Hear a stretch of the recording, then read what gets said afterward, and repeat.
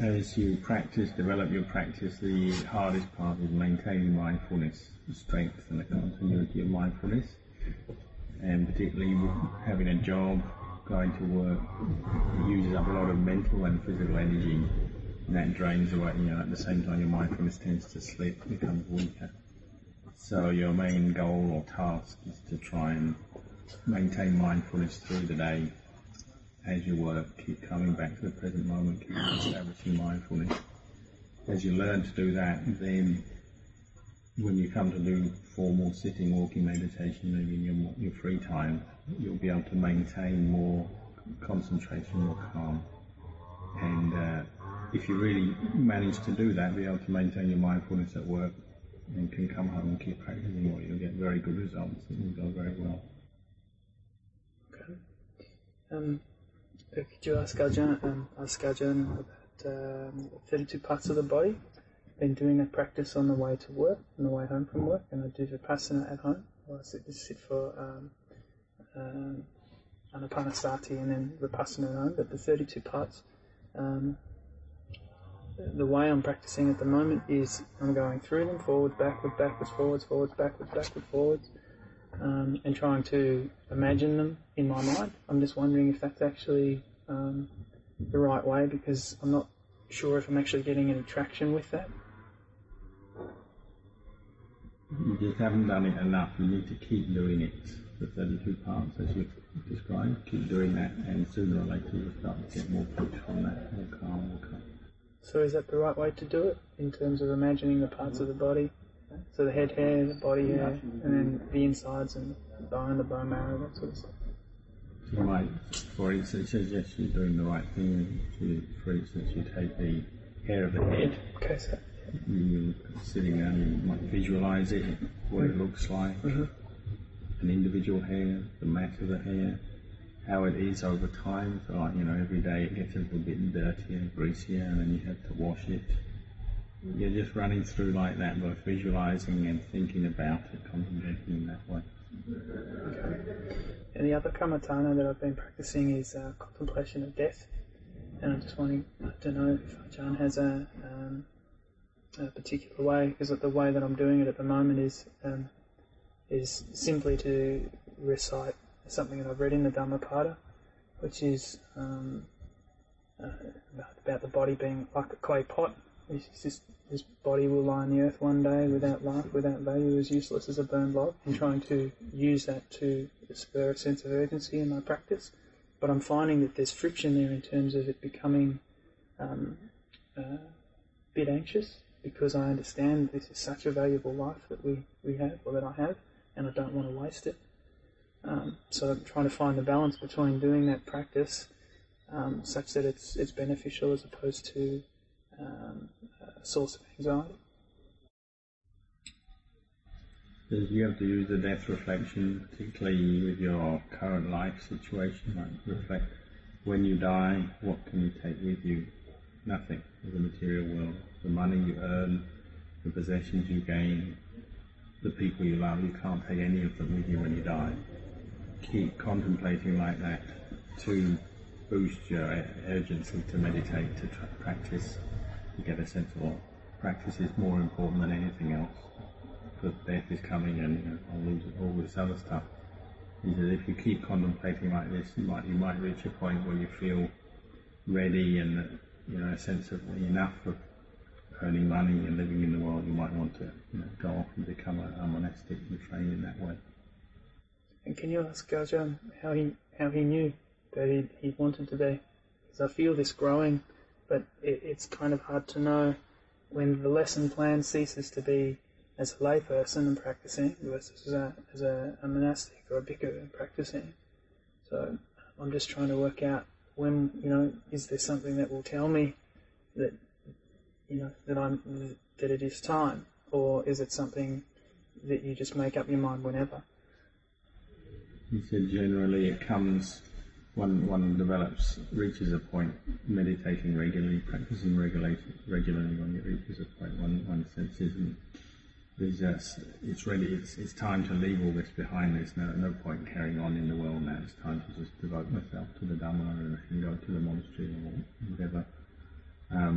the classic comparison he gave is it's like somebody's seen that the house is on fire and it's time to leave. And if it's really on fire, you see it's on fire, you don't waste any more time, you don't think about it, you go and you leave. You reach that point in your meditation, in your contemplation, where you realise it's time to go. And you don't really want to stay anymore as a layperson. You're ready to go. Okay.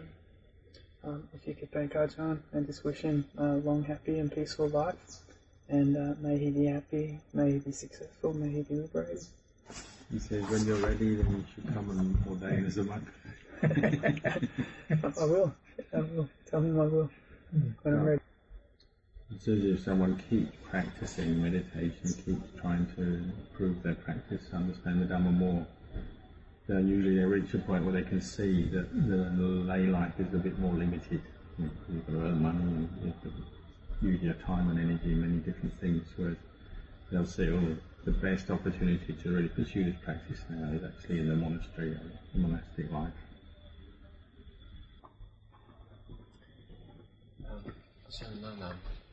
I suppose the core of really what's going on inside of me all the time is I've got all this criticalness inside of me. I'm really lacking in tolerance of things. Just there's not much survive, I suppose is the word. And I suppose I would appreciate some sort of advice on how to maybe use meditation or practice in some way that sort of really gets at that, because I don't really think I'm making much progress in that, and that's the thing that sort of defines how I react to things in life and make decisions and so on.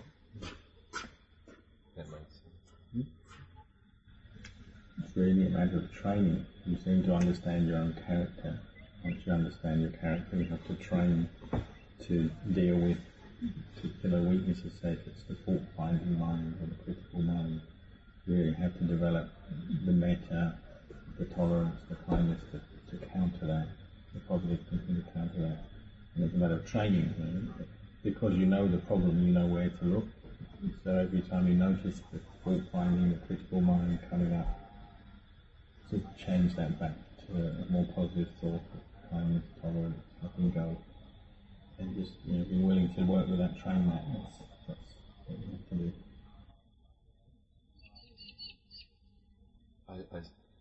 Thank you.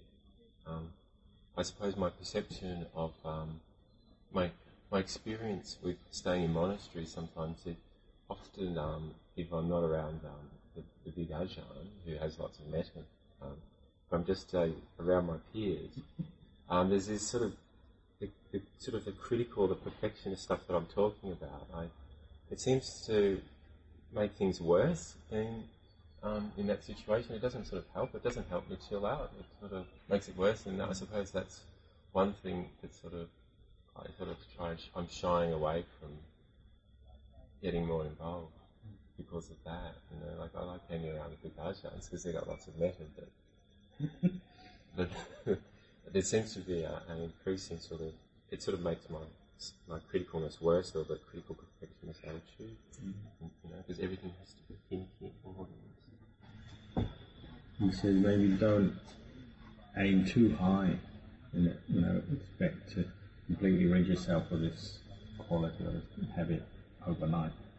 Aim just in the present moment, day by day or period by period, just work on shorter periods. Maybe when you wake up in the morning, say you're staying in a monastery and you know your tendency is to go out, you're finding fault with others or getting caught into different kinds of aversion. Just make your resolve, well, for this morning, I'm not going to give in to the fault-finding mind. And obviously you also have to bring up the reflection on metta and how you can really bring out a sense of metta into your heart and try and maintain that for the whole morning. So you go back to your hut or your rest place and you have a rest, and in the afternoon you do it again. But this afternoon I'm not going to give in to this fault-finding mind. And obviously it might keep returning, and you just know it. That's already half the job. It's just knowing any kilesa, any kind of mental defilement. You have to know it first before you can abandon it. So the fact that you're aware of it already, you just keep that in as your short-term goal is just to know it. And then, okay, in this period of time, I'm going to try, say, for one day or half a day, not to give into it. And just keep working like that, keep training yourself in that way. But don't expect, I've got to get rid of all this fault-finding mind, critical mind in one day or whatever. You're not going to be able to do that. It should be more practical. This is the core of the practice, so it's not something that one's going to just sort of pass over very quickly. It's very much going to be a long-term practice, getting to deal with one particular character wisely. And the Buddha said that what we're developing is what we call right thought, right attitude, sammasankappa. And for some people, their tendency is towards sensuality, lust and sensuality of different kinds. And they're always having to pull their mind back from that using, say, a super, contemplating the vipassana. Other people tend more towards dosa, aversion, negativity, and so having to pull their mind back with metta. But the aim, whatever your particular character, it's always to be developing this mindfulness, knowing the mood, your particular habit of mind, the way you think, the mood, this mental state, and then finding a way to counteract it, to balance the mind, bring it back to this place of balance in the middle. So it's just knowing things, but not following the mood. It could be the mood of sensuality, it could be anger. Learning to establish mindfulness and bring the mind back just to the place of mind, and not giving in to the mood, not following it.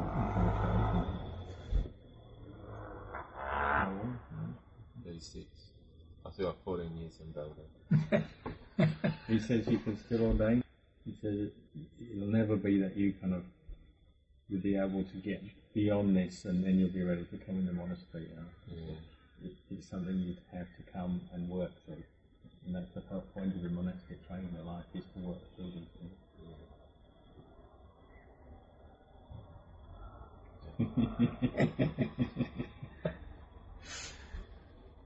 It's quite clear. Okay. Even if you don't ordain or come to live in a monastery.